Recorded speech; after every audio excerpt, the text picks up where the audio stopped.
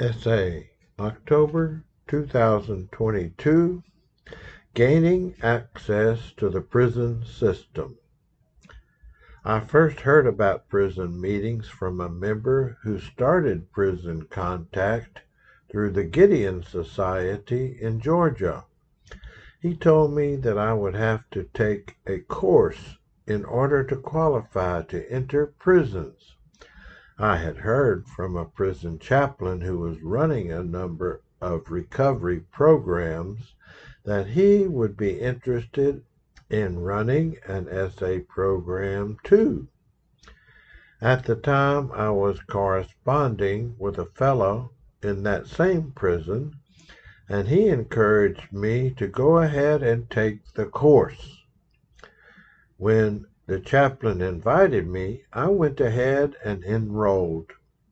The course oriented us onto the rules of the prison and how to handle prisoners' requests. I sent some white books to the chaplain, and he allowed members to meet discreetly in a conference room in his office. I was never able to make any of their meetings because they were at 12 noon, which clashed with my work. And then COVID started. An SA member in South Carolina wrote to me that his brother was in prison and wanted to start a meeting.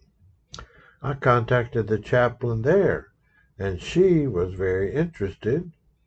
She said I would have to take an orientation course there in South Carolina if I wanted to attend, but unfortunately I was unable to do this. Instead, I did try to find an SA group nearby who could send a member. The chaplain was very accommodating and even did a taped interview which was posted on the CFC website. She continued to run SA meetings until 2020 when COVID hit. In the U.S., we can obtain information about specific prisons from the internet. There it gives the address and the name of the warden, that's the person in charge.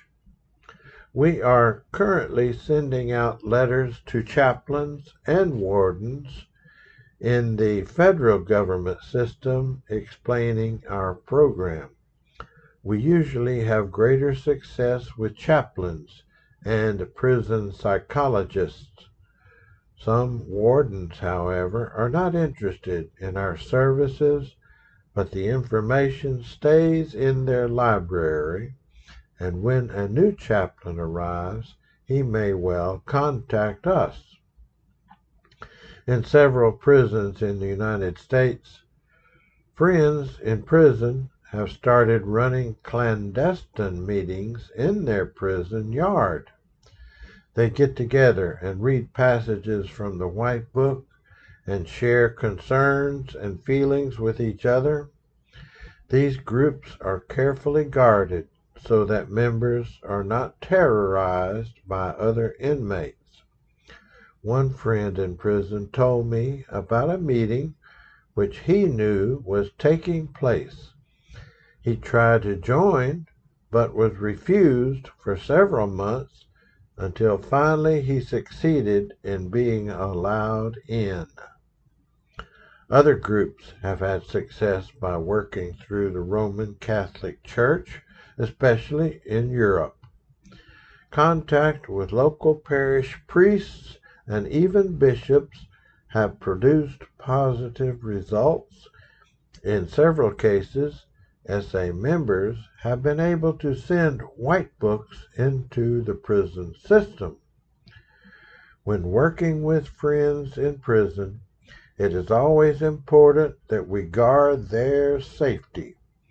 We do not want to compromise their safety or put their lives in danger. Paul Z., Georgia, USA.